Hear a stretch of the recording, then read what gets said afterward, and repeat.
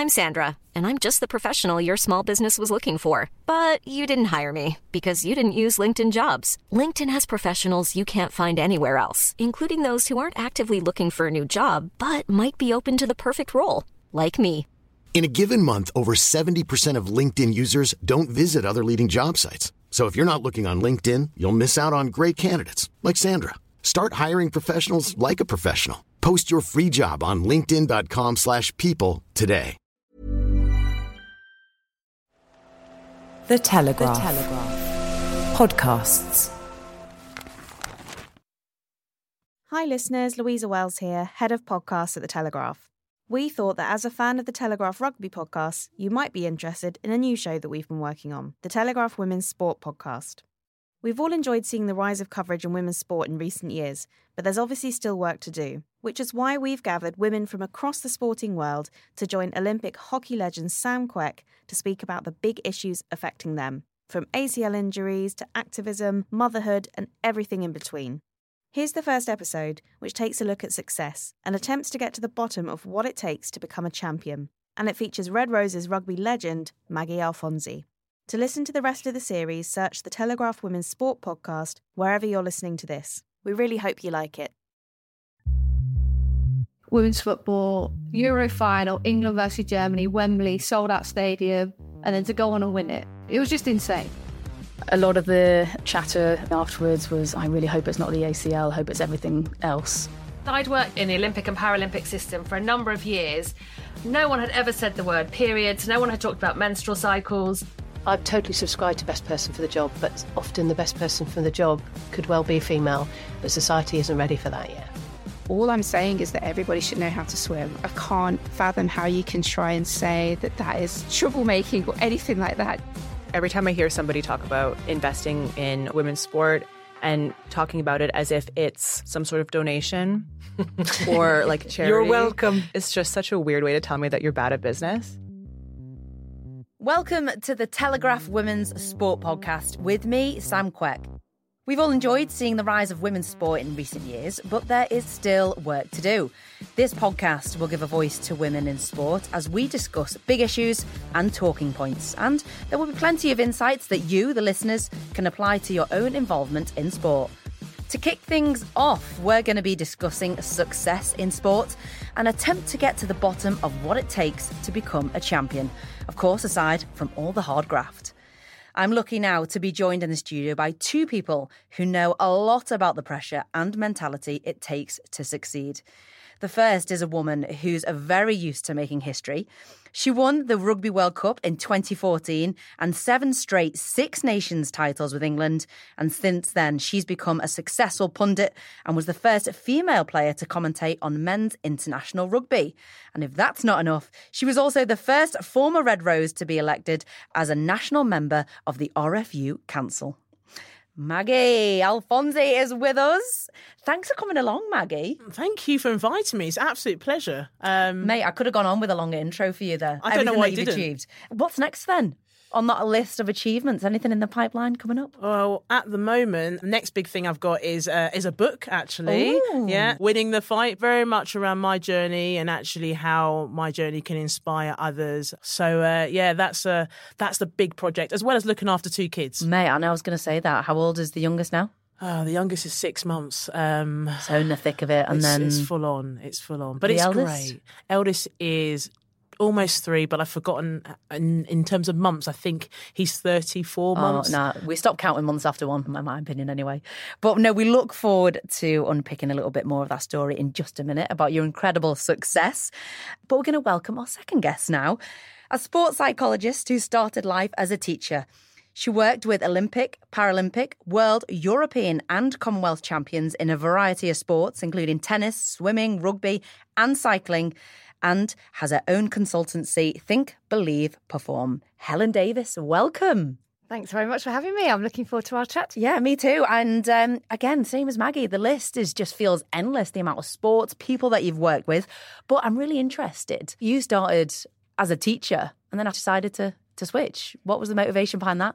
Do you know, I always had this feeling of, do I want to be a teacher for the rest of my life? And I think as the years went by, and there were quite a lot of years, 25 of them, I decided that I fancied a change. I wanted something different. And I've always swum all my life in a swimming club. I was training with some world-class triathletes at the time. And I just got really curious about their performance, particularly their swimming, because they were a bit down on their swimming and they liked the cycling and they liked the running. And so I just sort of looked back and thought, well, I've done a psychology degree in the past. Could there be something in the future for me with sport and psychology? And I did a bit of Googling, and before you knew it, I was on a master's course in retraining, which was a bit of a random decision, I have to say, when I had 3 children going through GCSEs and A-levels. But I loved it, and I haven't looked back since. Well, incredibly good at it, of course, with all the successful athletes that you've worked with. But we're going to be talking about the psychology of success with both of you. But before we do, we're going to hear from someone who was involved in one of the greatest English sporting triumphs. It's a woman who was pivotal to the Lionesses' Euros win last summer. She's hung up her boots on that incredible high and is England women's record goal scorer. It's the one and only Ellen White. I want to take you back to the Euros. I was there at Wembley. It was genuinely the most exciting football game I've ever been to. And I'm a Liverpool fan. But I remember walking up Wembley Way and it was packed and really hoping you guys would really take it home and do it. The emotions I felt, so it must have just been another level for you once that final whistle went, especially you, because you'd been a Lioness for so many years. I even think even before the game was just mental. So we were staying at Spurs Lodge, driving on the coach, and we literally just had 2 helicopters just following us the whole way. And then just coming into Wembley, and we can see Wembley, and it was standstill. So we're having to manoeuvre around with the coach, and literally everyone's out of their cars going absolutely insane. You could just see the crowd, and then walking out of Wembley, 87,000. It's what you dream of, isn't it? Iconic, women's football, Euro final, England versus Germany, Wembley, sold out stadium. And then to go on and win it, it was just insane. I don't think I could have ever imagined something like that would happen. It was just mental. It's a proper fairy tale. At that point, had you already decided and knew that was going to be your last match? Yeah, I kind of been talking about it for probably 6 to 8 months, just thinking about it. But yeah, it wasn't a bad ending, was it, to be fair? Mate. And of course, you've got the most goals for an England female footballer, over 100 caps. I mean, you pretty much have smashed it, and, you go into every tournament thinking and wanting to win. But did you go into the Euros this time thinking we are going to win? I genuinely believe it. Was there a different feeling? Yeah, I think so. I think obviously Serena coming in, a proven winner, someone that we've been waiting for so many years.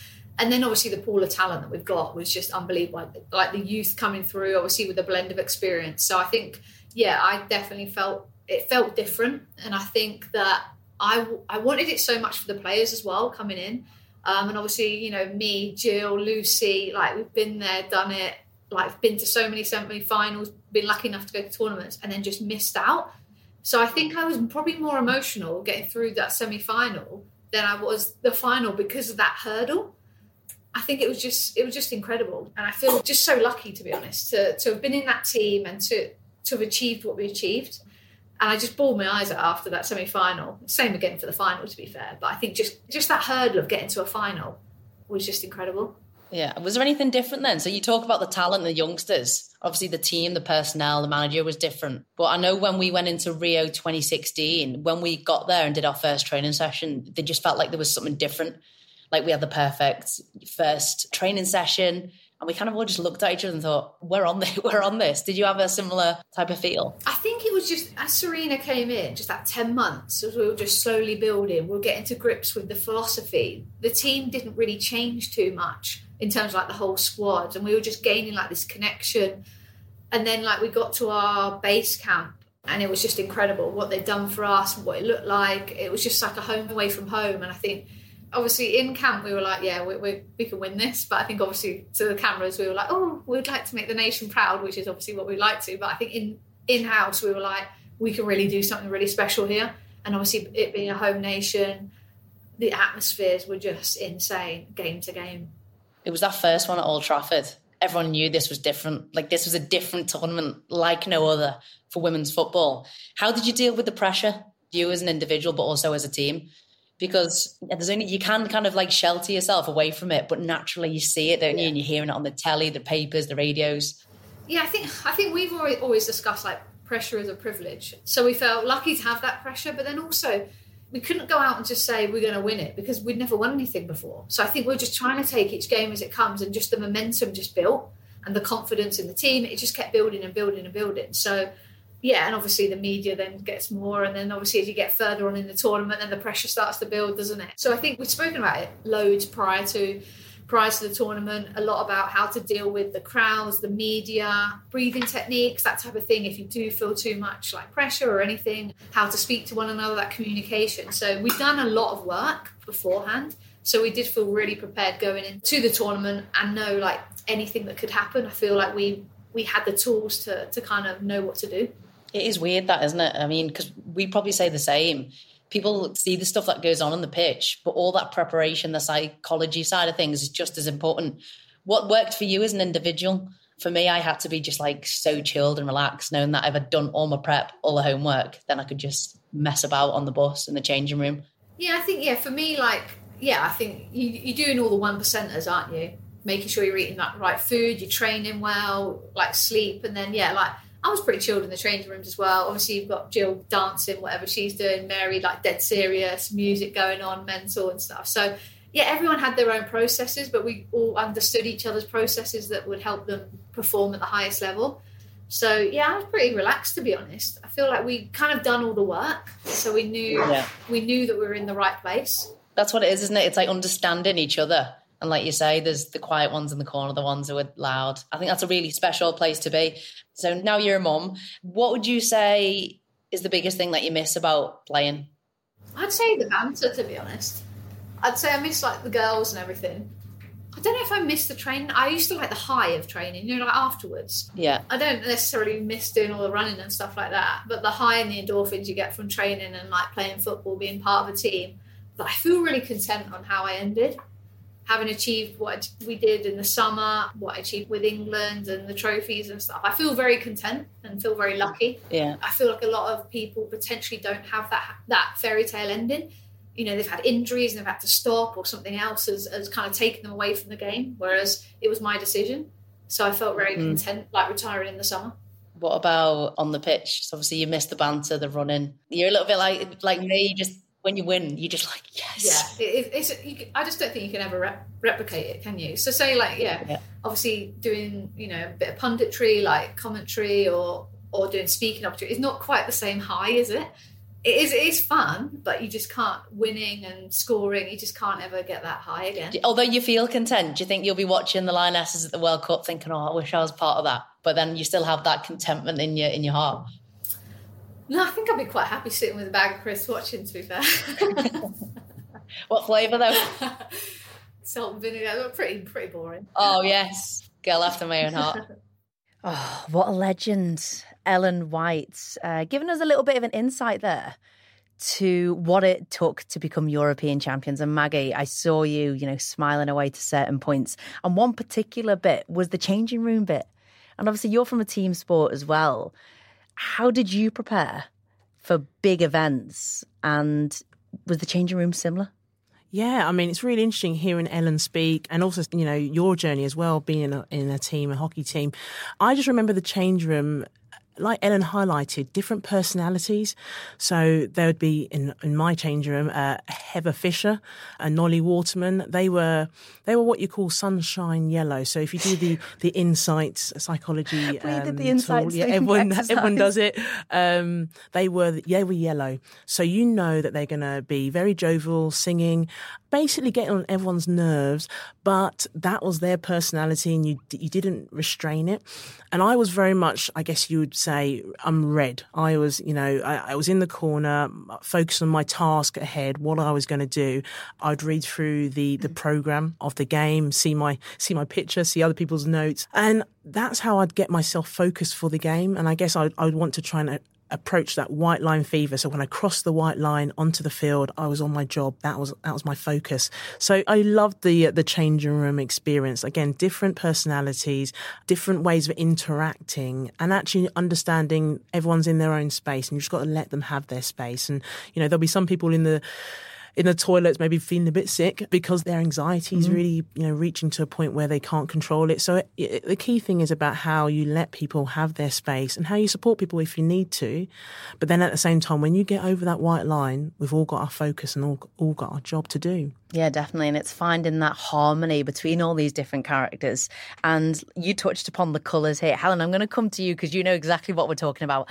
I can't remember, what was it called? There was 4 colours. There was yellow, green, red and blue. Can you talk us through this model, what it is and how it works? I mean, there are many different models for personality and, different teams do different things, but basically, they can fall into a set of 4, I guess. And yeah, it's remarkable when you speak to individuals how people are like, oh, that's me. Yeah, that's me. That's exactly what I do.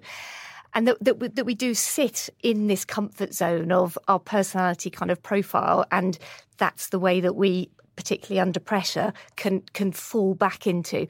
And I think when you work with teams, it's all about learning, as you say, about other people, what they're like under pressure, what their personalities are, supporting them with it, but understanding that it's different for different people. And there could be somebody being sick in the changing rooms. There might be somebody dancing to music. But as you say, once they cross the white line, they go out there and they're ready to perform. People just do it in different ways.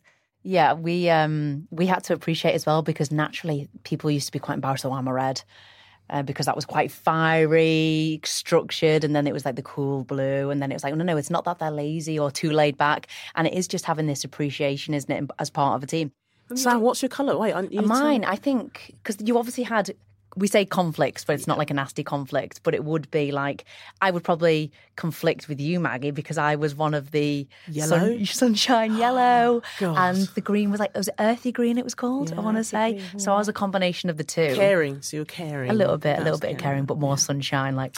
And people like you, eh? Yeah, bit annoying. But again, the conflict wasn't a bad thing, but it was the realisation and almost respect and trust that actually, everybody was in the best place they needed to be to perform well. And again, just hearing Ellen say that, there's so much that is taken into consideration. It's not just one performance. It's not just one tournament. Maggie, for that 2014 World Cup win, incredible achievement with the Red Roses. Was there anything that you felt was different in that team? Like Ellen said there that something felt different. Yeah. So Ellen touched on some really interesting points there. She talked about, the past experiences where they've not necessarily failed, but look, they had stumbled over certain hurdles. And especially when you're going into a World Cup, a European final, the team has different experiences. There are people who are carrying baggages where they have lost in previous semi-finals or finals. There are people this is their first time they've ever got to a final, so they're just excited. And then you've got those in between who, not quite sure what they're feeling. What were you? Us, I was experienced. I carried a lot of baggage, but I was ready to offload this baggage. I knew I was going to retire, so I wanted our team to win, and I knew our team could do it. So we had been, me and many other of my teammates had lost 2 finals prior to that. Right. So if I'm honest, I truly believe the failure enabled us to achieve success.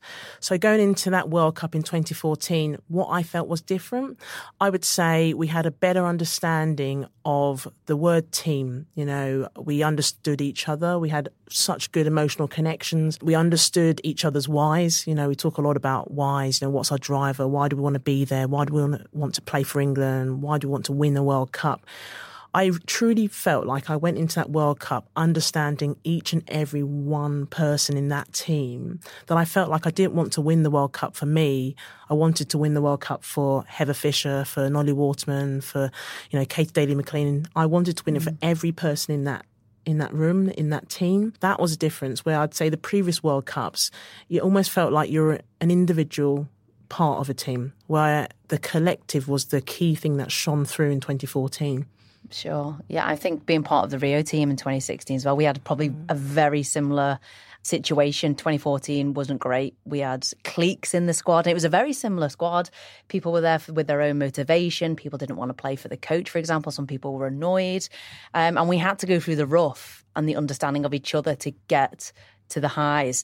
I mean, as a sports psychologist, where do we even start from a team point of view now when you've got a group of, say, 30 women who are all at different points in their career, all different motivations, and it's your job to kind of sort everyone out and get them on the same page.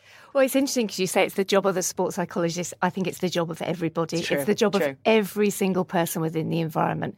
You know, yes, the sports psychologist can be there to help, but, you know, you can't make certain individuals do certain things. And I think the environment is so important there, and the culture that's created with every single person, that every single person buys into what the motivation is, what the purpose is, why they're doing it. And as you say, the relationships, I think, is absolutely key as well. You know, the relationships that you have, the memories that you're building together, all play a massive part. Yeah, I remember we had a brilliant psychologist, Andrea, who literally came in and was like, right. And people talk about, well, how do you get to that place? And it is literally sitting in a room and talking. Different exercises. I remember one particular one where you had to be really vulnerable and you had to sit down, think about actually what do you look like on a good day, which is probably harder actually than actually talking about what do you look like on a bad day, because no one likes to talk about the positives.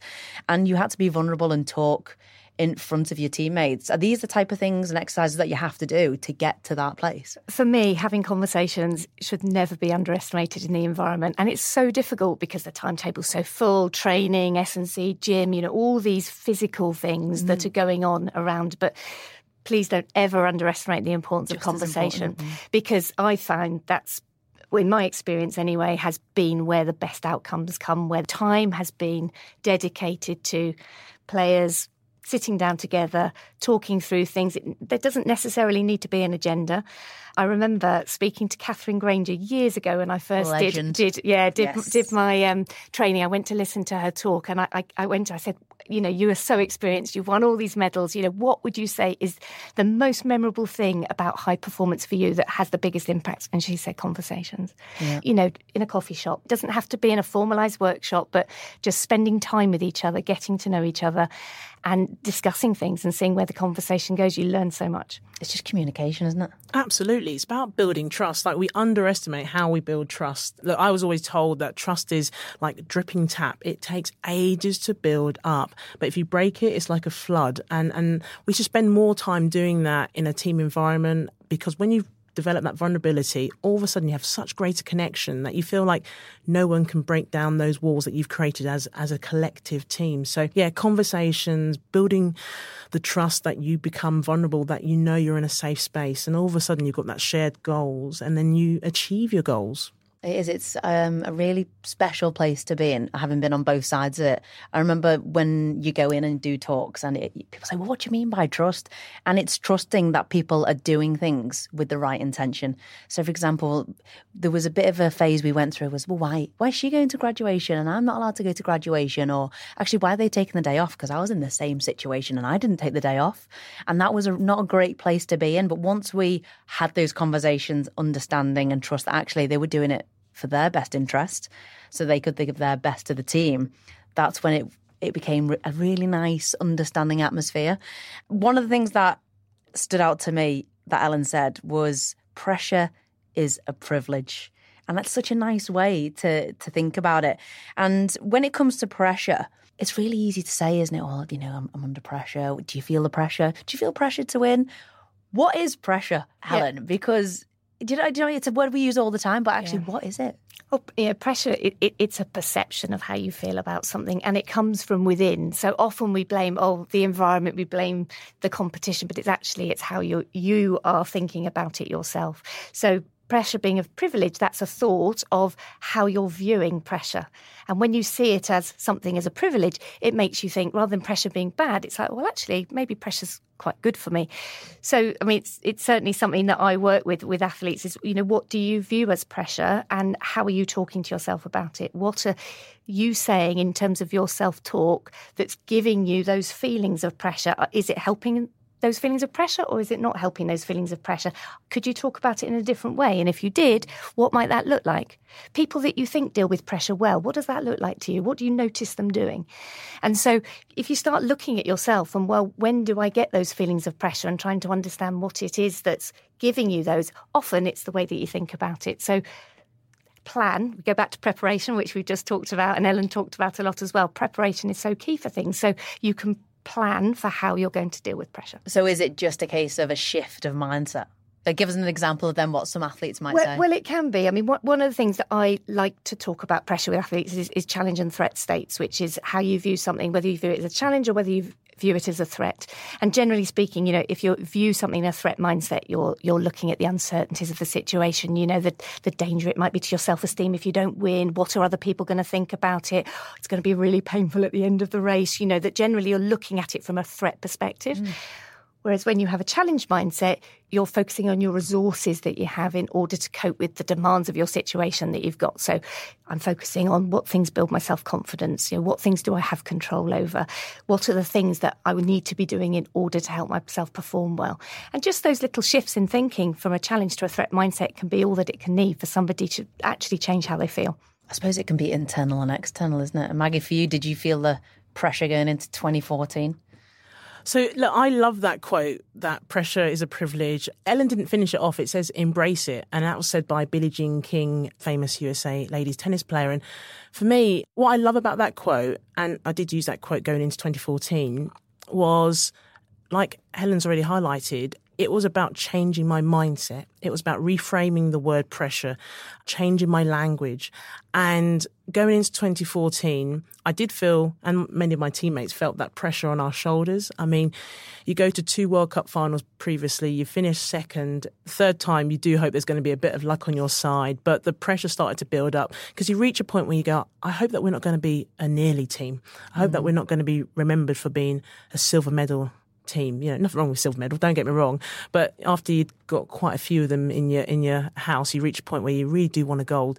So we definitely all felt the pressure, and I felt it more so because I knew I was coming to the end of my career, but also, I had a nice reputation that people saw me as Maggie the Machine, the brilliant tackler. I still am the brilliant tackler. Yeah, I was going to say, you still are. So I felt the pressure, but I worked with our sports psychologist, Cherry Daly, spent a lot of time with her to change my thinking. So every time I had negative thoughts, self-doubt about my ability, I basically spoke to her. I did a lot of making sure if I had negative thoughts about my day or how I performed, I would write it down, I'd put it in an email. And she said, at the end of the day, just send it to me. Instead of feeling like you need to talk to somebody who maybe might not understand it or may not receive it very well, just write it down in an email, maybe read through it, reflect on it, and then send it to me. I might not give you a response, but at least you've got it off your chest. And I'm like, actually and it worked so well.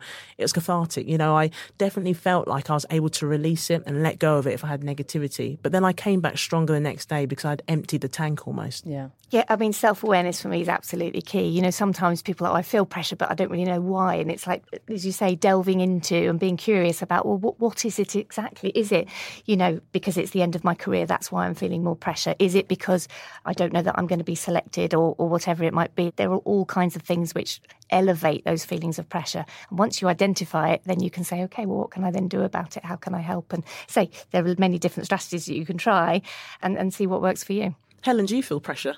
Oh, of course. Who do you talk to when you feel pressure? I want to know. Anyone. I will talk to anyone. I am definitely wear my heart on my sleeve kind of person. I like to share things and just by talking it out with anyone who'll listen. Send me an email. Get off your chest. I always think as well, winning, when you're at the top of your sport, you've almost got like a target on your back. And then that becomes a pressure of the conversation of winning after winning. And Maggie, to be part of an England team that wins consecutive Six Nations, surely you've got experience of that mindset. How do you deal with, being at the top and staying at the top? Yeah, especially when it came to Six Nations. It's hard because you reach a point where you go, you don't know anything different. You accept winning and you take it in your stride. So it's brilliant developing this winning mindset where you step on the field, even when you're behind on the scoreboard, you still believe and know that you can win. So that is a brilliant feeling. Not everyone can feel that. When I talk about rugby, especially when we talk about men's rugby in the Six Nations, lots of people will talk about Italy and they always lose. And you reach a point where you develop a losing mindset that you don't understand or know what it feels like or understand what you need to do to win. So you develop this mindset where... Taking acceptance, isn't it? Oh, it's okay, we lost. Yeah, and almost like... So that becomes... You continue to go down this downward spiral where those who win always believe that they can win. You can see it in people and you can see it in teams as well who have that mindset. I think I've been part of a team like that before, where even though you go like 1 or 2-0 down playing hockey, not a problem. We'll still win. Your GB team were amazing. I mean, God, no one could stop you guys. But being part of so many different teams, again, you sit back and you think, actually, what was it? Could you pinpoint it? And you can never pinpoint it. There are so many ingredients, aren't there, that go together to make high performance. And as you say, really difficult, but it's collectively normally that's what ends up. And you say you can't put your finger on it, but it's like, hang on, there is something special going on here. Yeah, if you could, it'd be the Holy Grail, wouldn't it? I think everybody would want a piece of it. Bottle it up and sell it, wouldn't you? Literally.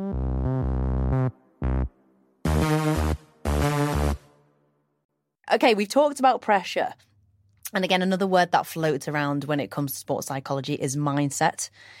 What does it mean then, mindset? I'm going to come to you. I'm going to ask you the same question. What does winning mindset look like and what is it? Well, again, being a typical psychologist, I'll probably say, well, it's different for each person, right? Because, again, there isn't one set phrase that would say that this is what a winning mindset is. You know, generally speaking, there are some things that you think would be factored in with a winning mindset. You know, belief, Maggie just mentioned there, you know, having that internal belief that actually that you can achieve what you want to achieve. And often people can be in a place where maybe they're not winning medals, they're not doing well, maybe they're injured, but deep inside, they know that they have a belief that they can be successful if that's what they choose to do. So I think belief, really, really important. And then the next stage is, what actions are you going to take? What actions are you going to take to help yourself believe that you have a winning mindset? What are those small things that happen every day, those basics that you need to do that are going to help you to achieve those, you know, those process goals in effect? And another thing I would say about a winning mindset is praising yourself for what you do, celebrating your strengths. We don't do that enough, do we? Well, just not even people in general. Exactly. And so often in high performance, it's, well, what aren't we doing right? You know, what aren't we doing right? What do we need to improve on the whole time? Well, actually, the foundation of success comes from what you're already good at. So let's look at that. Let's look at what those strengths are and how can you then build on that as a platform to move forwards. You're in a far greater position, I think, if you do that. Work ethic, you know, train like a champion, believe that you can win, play to win, you know, see yourself being successful. These are all mindset ways of thinking that will all help feed into your self-confidence, which we know is a key ingredient for high performance. Again, it's a collective group of things that I think come together to make that winning mindset. And, you know, when you often see people who are interviewed after a win, usually you speak to different people and they come up with different things. I suppose it all filters down, doesn't it? Where you've got winning mindset at the top, you can't just go straight there, can you, and say, well, I'm going to win. But because you always think, well, have I done the training? Have I eaten the right thing? Have I drank enough? For you, Maggie, what was the most important thing for you to get to that winning mindset, to go onto the pitch and think, I'm fully prepared, we're going to win today? I would say, to follow on from what Helen said, it was the belief. So something that I talk about quite a lot. It's the leading with your strengths. It's understanding your strengths and an awareness of your strengths. So I was always told in my sporting career and in my professional career that there are no such thing as weaknesses, only underdone strengths. And once I had that mindset that I've always got strengths, I am incredibly good at whatever task it may be, I've got those strengths. And yeah, I might have the odd underdone strength, but I'm going to work on it and it's going to get really strong. But I tried to, and I still do it today, lead with my strengths. So I think that's what developed my winning mindset. But also the other thing that I talk a lot about is stepping out of my comfort zone. That was really important. Learning to almost embrace failure. It's not a bad thing to experience failure. You actually learn, you become more innovative, you create. And a quote that I very much live by now is be comfortable with being uncomfortable. And I think that's so powerful. Now I don't see stepping out my comfort zone as a bad thing. Actually, I will grow, I will stretch. My comfort zone will become much bigger, that I'll be willing to put myself out in other scenarios, other situations. So I would say those two things have been the key to my winning mindset. And you know, winning mindset isn't just something you do on the field, like you just touched on as well. We all unfortunately look at our weaknesses and actually how do we create a winning mindset on the sporting field, in the office, in the boardroom? You know, how do we all have that same attitude? Because I truly believe we can all learn from that. Yeah. I mean, I think I really take what you say on board there, Maggie. For me, you know, those kind of three cornerstone things of mindset, we talked about already, the self-awareness, understanding yourself and what you really know to be true about you, and then accepting that, you know, accepting actually I do have strengths in some areas and maybe I find other things harder. And once you have that acceptance, you then move on to what you were talking about is self-development. Is, okay, how do I then develop from that acceptance that there are some things that I can work on here? And I love hearing what you say about that curiosity of, how can I improve my performance, even if it's something that feels quite small? It's just how can I develop? How can I get better? And again, I think that all falls into winning mindset. Yeah, absolutely. I think it was Michael Owen who said about his warm-up. He went from a mindset of thinking, if I had a bad warm-up, he was going to have a bad game. And he turned it around to say, if I've had a bad warm-up, that's great because I've got all the out of my system. If I've had a great warm-up, fab, I'm going to have a great game. So either way, regardless of how he warmed up, it didn't really affect how he was going to play. He was always going to put in a good performance. Do you know, to add on to that, it's a bit like, when we talk about the winning mindset, it's a bit like that growth mindset as well when we talk about how we view our intelligence and our ability. And Carol Dweck, wasn't she? She's the one who came up with that, the concept. And it's about understanding the journey rather than the destination. And it takes a while, I think, athletes and people to understand that it's more about the journey, not the destination. And when you start to get to grips with that, all of a sudden you want to improve, you want to get better, you want to celebrate your successes you start to enjoy the journey, and then all of a sudden you get that winning mindset. We go, well, I've got there now. I want to keep going. Massively, and it'll happen on all different levels, like you say, from elite all the way through to people who are just starting sport. And I'm aware that, myself, Maggie, we're in teams, but obviously a great team is made up of some great individuals, and people who are listening will be taking part in individual sports. Of course, you're still a keen swimmer and you still compete as well, don't you? So from an individual perspective, I was very much motivated by, I'm going to get out early, train my backside off because I didn't want to let my team down. As much as I enjoyed it, that was my motivation, being part of a team. For you as an individual and for people who you've worked with, how do individual athletes motivate themselves to get out on those dark mornings in the middle of a bleak, cold winter? What is it that gets them out of bed? I tend to talk to people about motivation on a continuum, and we move up and down this continuum the whole time. So you say on a dark morning, you might be right at the end of the continuum where it's like, I just don't want to go out, and I don't want to do it. And then some days you may be very, very excited. So understanding your motivation personality, if you like, what am I like? What are the things that push my buttons at certain times? Because then when you're not feeling so motivated, you can then draw upon the things that that can help boost you in certain areas. I know, for example, swimming for me, I'm at that intrinsic motivation, that internal motivation. I love it. I know I feel better for doing it. So what's your little voice inside your head saying when the alarm goes off and you're like, oh?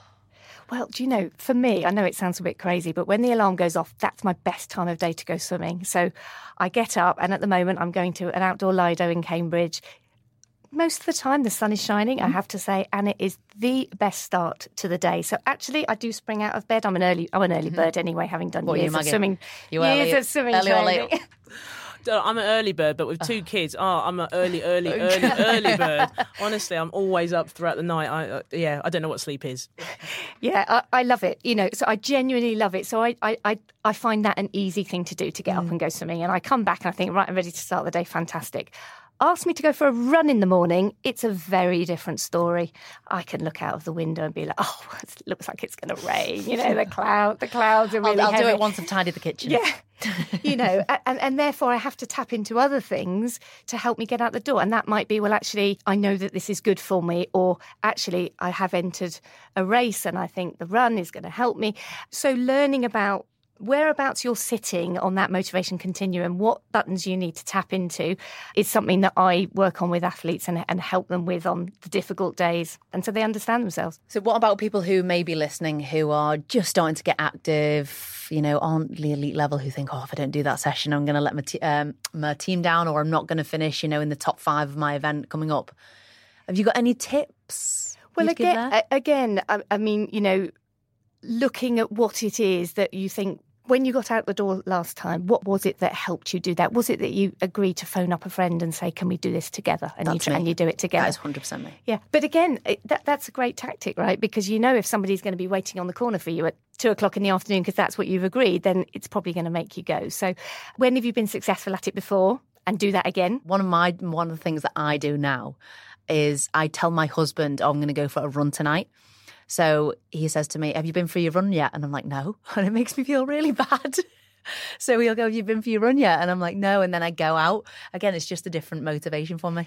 I mean, guilt can be a motivator, Literally. right? You know, and it's funny. I always remember being at the end of a half marathon once, and this guy crossed the line. He looked terrible. I mean, he looked absolutely awful, stumbled across the line, and he went, "I've got the T-shirt." Oh. You know, and you could see that his motivation was literally a T-shirt, and you thought you could have gone and bought a T-shirt, you know.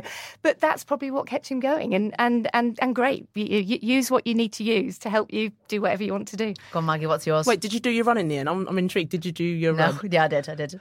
Guilt, I love it. But I'm like you, I'm going to kind of digress and say I've got 2 young kids. I think I've been running up and down the stairs, running around after them. Do you know, I honestly think it's interesting. What I love about being in the team, as you would know, Sam, is that you lean on others to get motivation and energy. So if I feel like I'm lacking, I know there's someone in my team that can produce that or can give me that. What's been hard is since retiring, and then actually when you now want to exercise, who am I leaning on to get my energy? So for me, I did CrossFit. So what's great about CrossFit is social training, if anything. And you sign in, and if you don't turn up to that session, someone else has missed out on having that place. So you feel guilty. Yeah. But then also there's people waiting for you. So I kind of feel like be here at this time. Yeah. So again, being accountable to somebody else makes you feel like, right, I have to do it. So I'm finding my energy in other ways. But I do miss being part of a team, because that really does feel like you can almost take their energy or lean on them if you need to. And it's good to have other motivators. Definitely. I mean, I certainly see the dynamics in teams of people going to people when they know they need a bit of energy, or just have a quiet word with somebody and say, look, it feels a bit flat today. Could you just raise the volume a bit? And there's a few people that I'm sure you can think of in sport that are like that. And then suddenly the whole atmosphere can be changed just by a few words and a bit of energy. Plus, I need some sort of ball to chase after, or person to chase after. I struggle just pounding pavements. I'm easily distracted, should we say. Is that what you do when you need to run faster? Just throw a hockey ball down the road and just anything. Squash ball, tennis ball. Just start running after a little cat. Rugby. Yeah, but never too late. Everywhere. It might go in the road. Egg-shaped ball. Yeah, it's so unpredictable. No chance. So people have different motivations, whatever it may be. One of my massive motivations, though, used to be feedback. So it would be like, okay, Sam, you need to, for example, get faster. So then that would motivate me to get stronger in the gym, just push myself that extra little bit further. Helen, what part of your role covers feedback to athletes? Because for some athletes, they find that mega useful. For example, I love feedback, whether it's in sport, work, whatever I do. Whereas I know that there was some other people that I worked with or have played with who aren't great at taking feedback, and they take it in a very negative way. How do you put that in place with athletes and turn it into a positive if it's not already? Well, again, I'd say it's about knowing your athletes, really knowing what their personalities, what makes them tick. And you're absolutely right. External feedback from somebody else can be very, very powerful. The concern that I would have about somebody who relies solely on external feedback is that it's an uncontrollable. You cannot make somebody give you feedback. And actually, if you did make somebody give you feedback, you probably feel it wasn't genuine. So it's the off-the-cuff comment that you suddenly get that's a surprise that can carry so much weight and so much power. And that's why I would always say to athletes, great, if you're somebody that likes external feedback, but you can't expect it. So what can you do yourself to give yourself feedback? So if you're somebody that really needs praise and encouragement, and maybe you're not getting it in your environment, what can you do to help yourself with that? And also, I would say seek out people who you know will give you feedback and ask for it. If you know you're somebody who likes to hear it, have a conversation with somebody, go to somebody who you know can do it. For somebody who doesn't like that feedback and can take it the wrong way, it can derail people. It can be very powerful in the same way. Again, controllables, uncontrollables, you never know what somebody might say to you and the effect it might have on you. But where your power lies is how you respond to it. So how you respond to that feedback is actually going to determine how you feel about it. So in an elite environment, so many different people, so many different personalities, you probably are going to hear things that maybe that you don't like or don't make you feel great. How you respond to it is key. And again, for me, that goes back to preparation. How do I reframe that? How do I think about that? How do I make myself feel better if I've just heard something that's not good for me? I don't want it to derail my performance. So what can I do to help myself? Have you ever found yourself in any of those situations, Maggie? Well, throughout my career, quite similar to you, I actually really liked feedback. I didn't mind it. I think because I was so confident in myself that I took on the feedback and I turned it into action. As I got older in my career, I reached a point where I would give my own feedback. So I would say to the coach, this is how I feel my performance went. And actually, when I retired and became more of a coach myself, I wouldn't give feedback. I'd ask the player, how do you think it went? What would you do differently? So I became more of a coach in the sense of asking those open-ended questions that you got them to reflect on their own performance.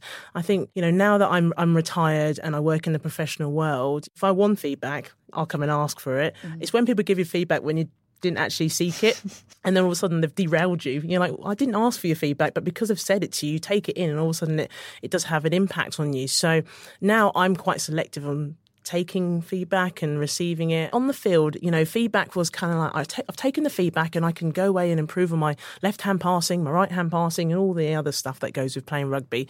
Broadcasting is a little bit different. I've learnt now, I take the feedback, but at the same time, I've got to believe in myself. I can't lean on it too much. I think, like you say, there's only so much that you can control, and it comes back to the external, internal. It's how you take that and run with it.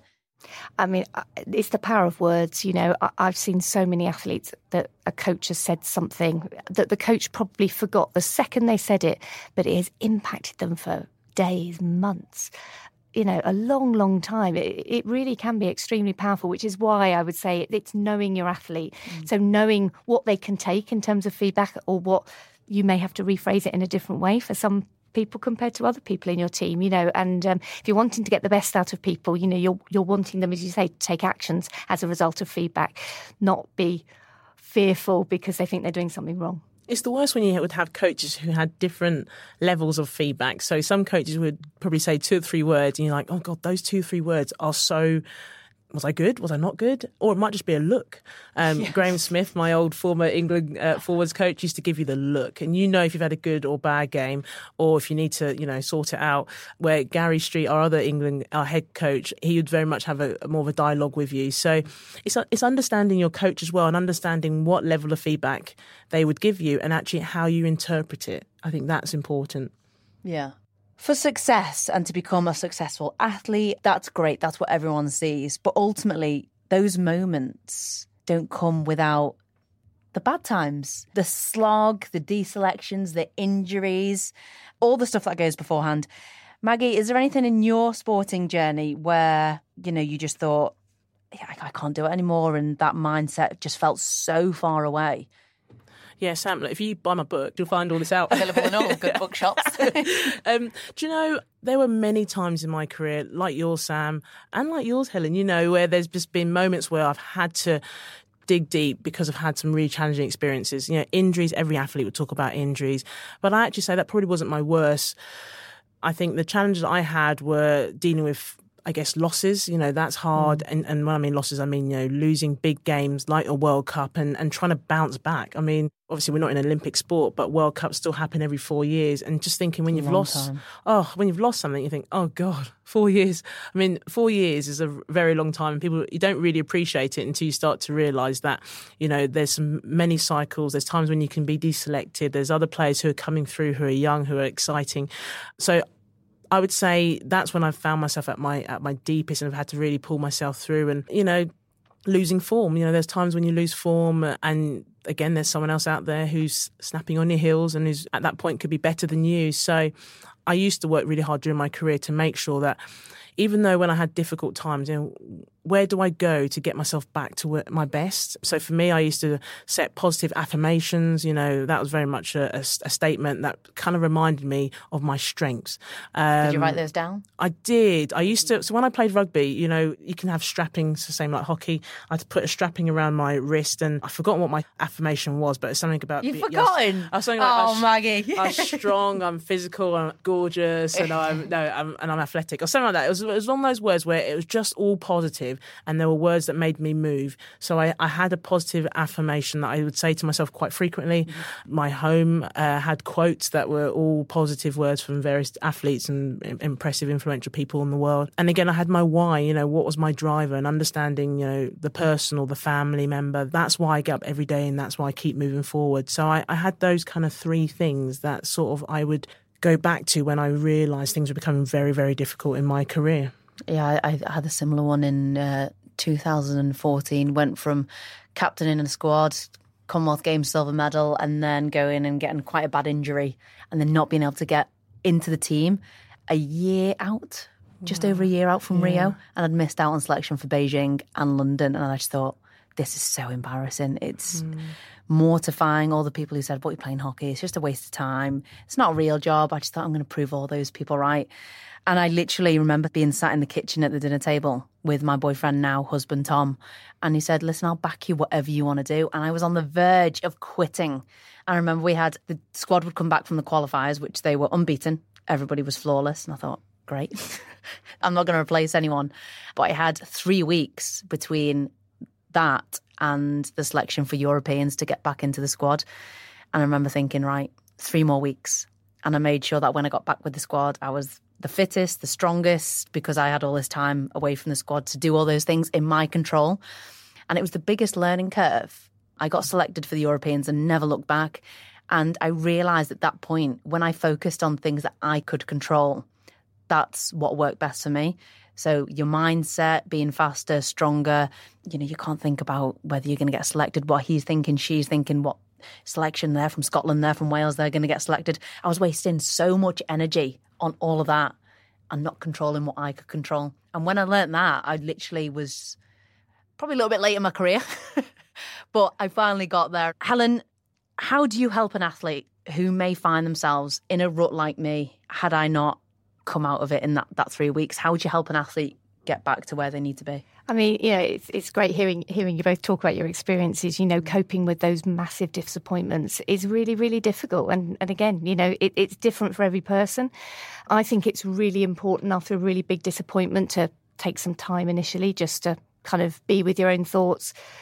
You don't have to talk about it straight away if you don't want to, but I do think it is important to go through a process where you are dealing with it and dealing with the emotions that you're feeling around it. It's almost like a grieving process, isn't it? It is. And there's a lot of evidence to suggest that if you do go through that, however uncomfortable it might be, you actually will move on quicker from it. But a lot of people don't want to go there in the beginning because it's too uncomfortable. They don't want to face it, and they don't like to face it. So it can be difficult. It can be really hard to talk about it. But the more that you do and use your support networks around you, try and process what you have been through, process what those emotions are and how it made you feel. You do get to a place where you start focusing on the things that you control, start taking positive actions, start being able to feel that you're moving forward from it. And it's something that you're so immersed in an elite environment and focusing on that one goal, that actually having a wider perspective and a wider network can then help you in those times of disappointment where you have other things in your life where you can draw upon those things too and recognise that actually it is a moment in time. Sport changes very, very quickly. The next tournament is going to be around the corner. And actually, where do I want to be when it comes to that place? I'm not diminishing it at all. It's a very, very difficult thing to do. But the more you can encourage people, teammates to talk about it, more likely you are to process it quicker. Do you know what helped me get out of some difficult times was, like you touched on, surrounding yourself with good people. So actually, when I feel like I was really struggling, I would actually hang around with friends who weren't involved in rugby whatsoever. They weren't really bothered about an injury. I mean, it doesn't affect their life. And actually, it was really nice. Didn't talk about rugby, didn't talk about an injury, didn't talk about not being selected. So they pulled me out of this hole, and it felt like I was normal in a way. But when I was surrounded by everyone in that rugby environment, I felt like I could see what I was missing out on, and it really pulled me down even more so. So I made sure I surrounded myself with good people who weren't part of the sport to pull me out and talk and be distracted, if anything. Well, exactly. That they can just talk about other things and that life is still continuing and they're still having fun and still doing things, and actually you can be part of that as well. So, yeah, it's the hard part. Just because you put the hard work in and you feel that you're prepared, it doesn't necessarily equal success. So true. And having that mentality as you go through the journey of it, which is when you pick up the successes along the way, and the things that you do that gives you the satisfaction. And it's like we talk about this in a sporting context, but it's like anything in life, isn't it? I think, job interviews, relationships, there's going to be things where you do all you can to make it a success, but actually, sometimes it just doesn't work, and it's how you bounce back from that. But we are sat here post-career, Maggie, World Cup winner, Olympic gold medalist, now broadcasters, authors, mums. Now you've kind of unpicked many a times, I presume, doing talks and coming on amazing podcasts like these about your career. Where do you see your life now, and what do you see as a success away from rugby? Really good question. I would say that I see my life now as being this continuous journey that's had some highs and some lows. I've been learning. I've been on this MBA of life where I've just had to just improve and grow and take the rough with the smooth. But I feel really pleased with where my life is. You know, I think we all look at the other side of life and go, it's greener over there. I wish I hadn't taken up sport, maybe done something else, you know. But actually, I feel really pleased with where I am right now. Life doesn't stop when you retire. I think I heard, is it Kate Richardson-Walsh? She might talk about retirement. I think she talks about it as an evolution day, you know, when you fully retire. And I do feel like I've evolved since retiring. Kate, an absolute queen. Oh, yeah. Legend, goddess. She's amazing. I mean, I just think to myself, now I've evolved, but again, I'm 39 years old. Even though I don't look it, I am, you know, thinking about. Thank you. I have a shocked face when you said 39. Well, I'm thinking about my future now. I think for all of us, you know, we're thinking about what's the next chapter, because life goes on for a very long time. And actually, how do you continue to evolve? How do you find other things that challenge you in different ways? But I think what's been the key thing for me now is continue to keep learning. And I really enjoy learning, and broadcasting has given me that. Learning how to be a good parent, which I don't know if I'm succeeding in yet, but hopefully want to grow two fantastic kids that are good people.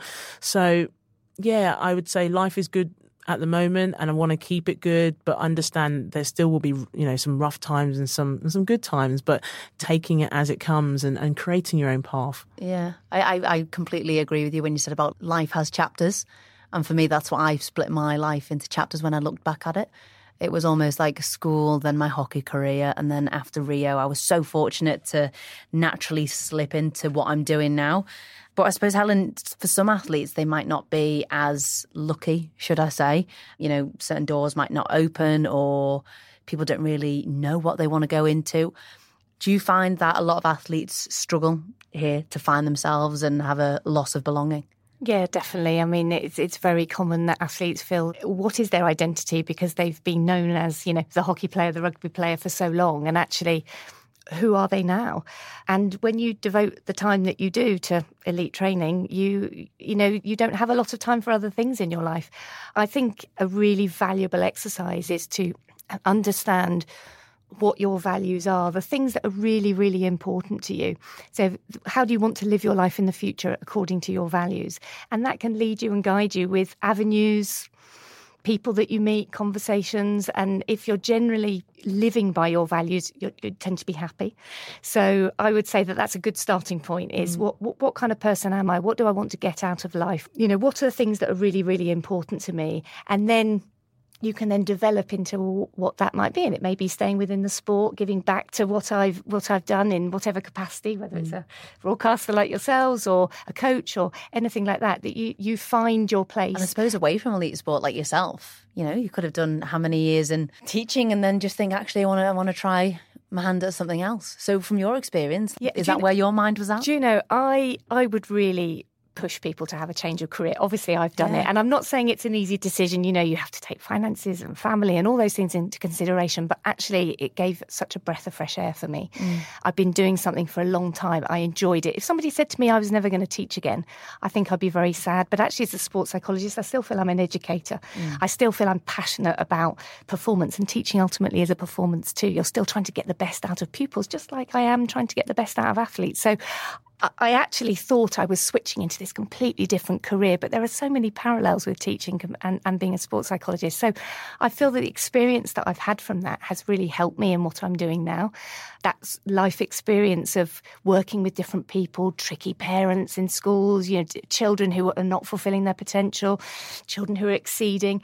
It's all actually related to very performance. Similar to athletes, yeah? Sounds. Are you talking about the red roses there? Is that what you're saying? No, just joking.